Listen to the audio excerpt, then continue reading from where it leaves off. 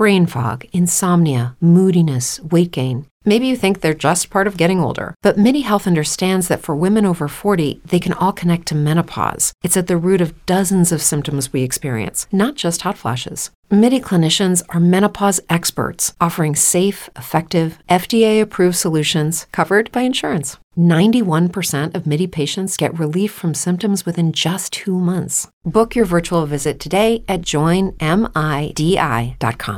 Lucky Land Casino, asking people, what's the weirdest place you've gotten lucky? Lucky? In line at the deli, I guess? Aha, in my dentist's office. More than once, actually. Do I have to say? Yes, you do. In the car before my kids' PTA meeting. Really? Yes. Excuse me, what's the weirdest place you've gotten lucky? I never win and tell. Well, there you have it. You can get lucky anywhere, playing at LuckyLandSlots.com. Play for free right now. Are you feeling lucky? No purchase necessary. Void where prohibited by law. 18 plus. Terms and conditions apply. See website for details. How are you doing today, Jeremy? I'm doing great. How are you? Absolutely fantastic. I want you to know that, wow, this is serving the people, this podcast, because you are coming into this area of transitioning news to real people at a time when, my God, the world's at war and we have a presidential election. We can't get anybody as Speaker of the House, and we need to know what the entire country is talking about, and your focus is on the middle of the country. God bless you. God bless you. Yeah, I mean, it's really, it's simple at its core, but the fact is, as somebody who grew up in the middle of the country, I think it's really important that these voices be a part of our national conversation on a weekly basis, and not just, the usual suspects that get to spend all day long as talking heads sitting in New York and Washington and other places on the coast talking about what's going on in very polarized ways. I think we ought to have voices from the political middle, the geographic middle, much more of a part of our conversation. Yeah, because we always sit there and we hear these stories about the Iowa caucus, and we hear about the primaries in Middle America, and it's like, who are these people? I traveled through it once coming from Montana, but I don't know who they are as people. Exactly. And by the way, I grew up in central Illinois. I could not have a more different existence than somebody who grew up in Iowa or somebody who grew up in Indiana or somebody who grew up in Michigan. They're very different places. And I think that's the sort of coastal view of the broad middle of the country, is that it's all one big blob. Well, it's not. It's just as sort of dynamic and interesting and complex as other places in this country. And you also have people who don't spend every minute thinking about politics and what's good for the red team and what's good for the blue team. There are obviously some people who do that, but not everybody. And I think bringing in those voices that are just more interested in the rational, reasonable way to get things done, and not just what's going to help this member of Congress or that member. You're so right about that, because growing up in the state of Montana, as farmers, we got out there in those fields in the daytime. There wasn't anything about politics or anything like that until the Mercantile Report came up at 12 o'clock during that news period. Other than that, we had to get back out into those fields again, because survival was everything to us out there. Exactly. I mean, I grew up the child of two classical pianists, and I was one of 7 children. And they had a lot to think about. That, they were engaged in terms of, they watched the news and they read the news, but they were not, they never talked to me about politics when I was a kid. Like, it just wasn't a thing that we talked about. They wanted to make sure that we had enough food to put on the table, and that everybody got to their baseball practice or whatever. But that's what they were worried about. And I think that's for most people. They're not sitting there thinking about politics every minute. What's really interesting about you and the podcast is the fact that you are really getting yourself involved in this in a way that God, man, back in 2012 when I started, the big company said, we don't know what you're doing, just keep doing it, we'll figure it out later. But man, you have figured it out, because not only do you have the podcast where anybody at any time can tune in, but my God, your NPR is going to put you on at night, which is just so incredible, because that's when most people are free from their jobs. Yeah, it is on NPR stations, but it's actually an independent production. We went out and sold it to individual stations ourselves, and got it on, at this point, almost 380 stations around the country, including I think 6 of the top 10 markets right now are carrying the show. So it is, and that's what really makes it amazing, is that it is, in addition to the podcast, it's a live show that's on live. Because it's in the evening, it can be on live almost everywhere where it's airing. They're not putting it on a tape delay time. So you have hundreds of people trying to call in, and therefore we get just really amazing callers. Last night we did a show on on opioid addiction and the opioid crisis, and we had a guy that was on his way to rehab after having OD'd on fentanyl 2 days ago, and it was just such a powerful call to hear across the country. Listeners need to understand that when you bring people onto the show, it's real people, and that's what's going to be fascinating about this. Sure, you're going to have some people that might be an expert in it, but everybody's going to learn together.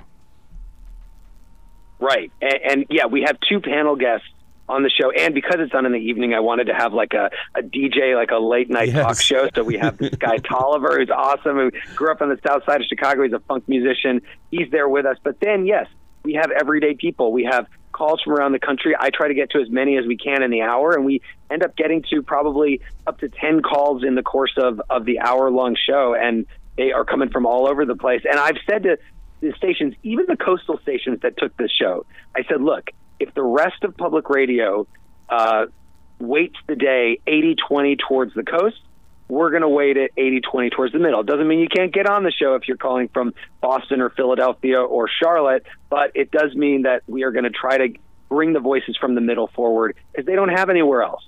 So how do you come up with each night's subjects? Because the reason why I bring that up is because I believe that I'm a silent wolf. I sit beneath the limbs of the trees and I watch the world, and therefore becomes my subjects. Is it the same thing for you? Is that you're just sitting here watching everybody go by? That's my subject tonight.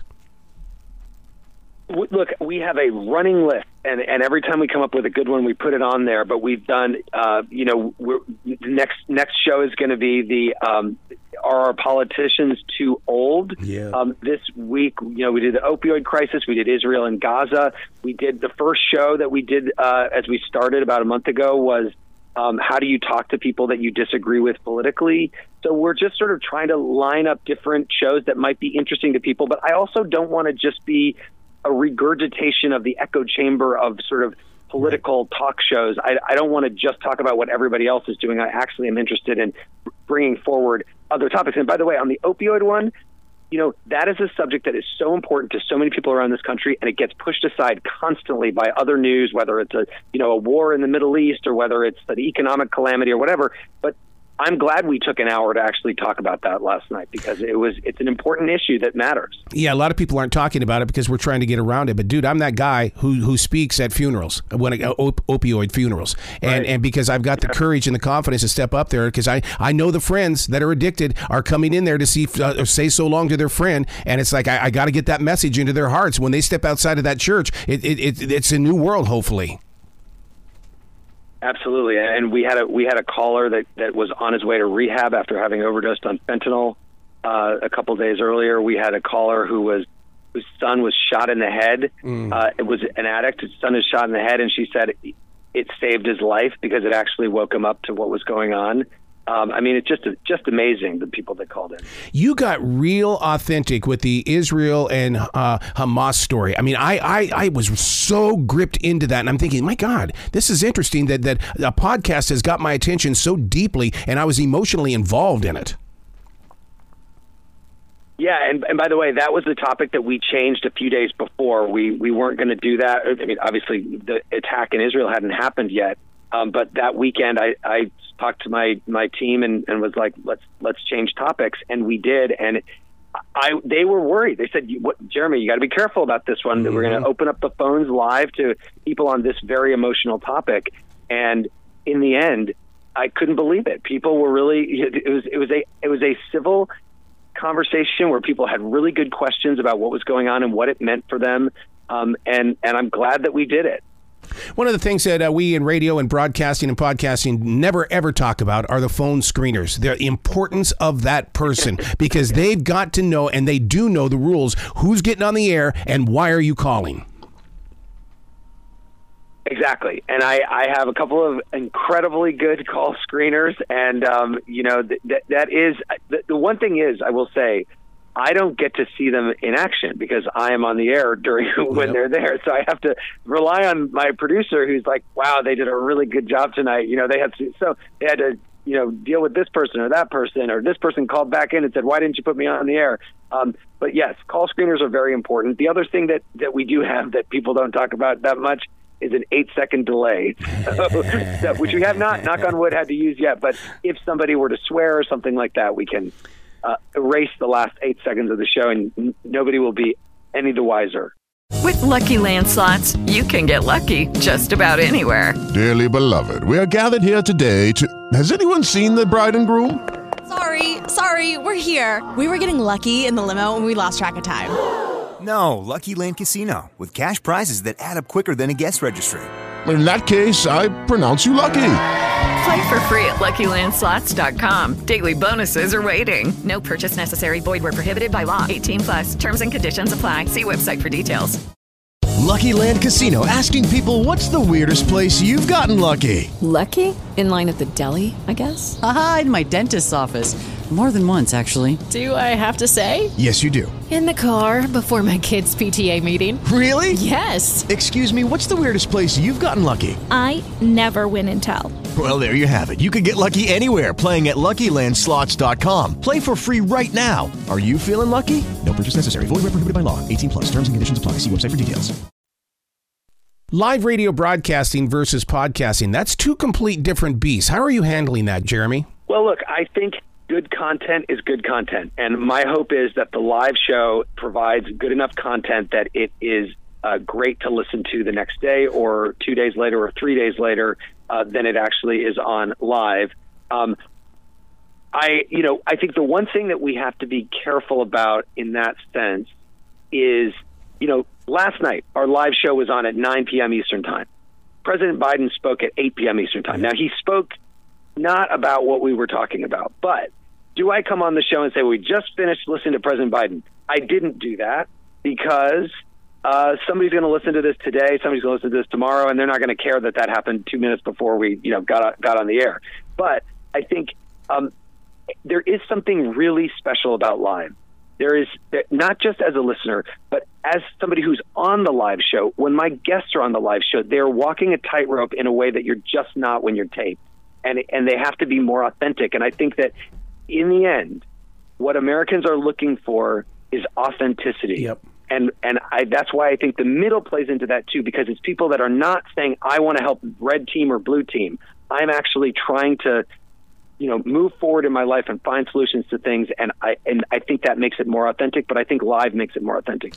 One of the things that listeners need to do when they tune into the podcast is, but please start at episode number 1, because I love that little interview banter that you did, because it really set me up as a listener on what I should expect, because you're going into this as a broadcaster and a podcaster, but you're also going into it to be a connector.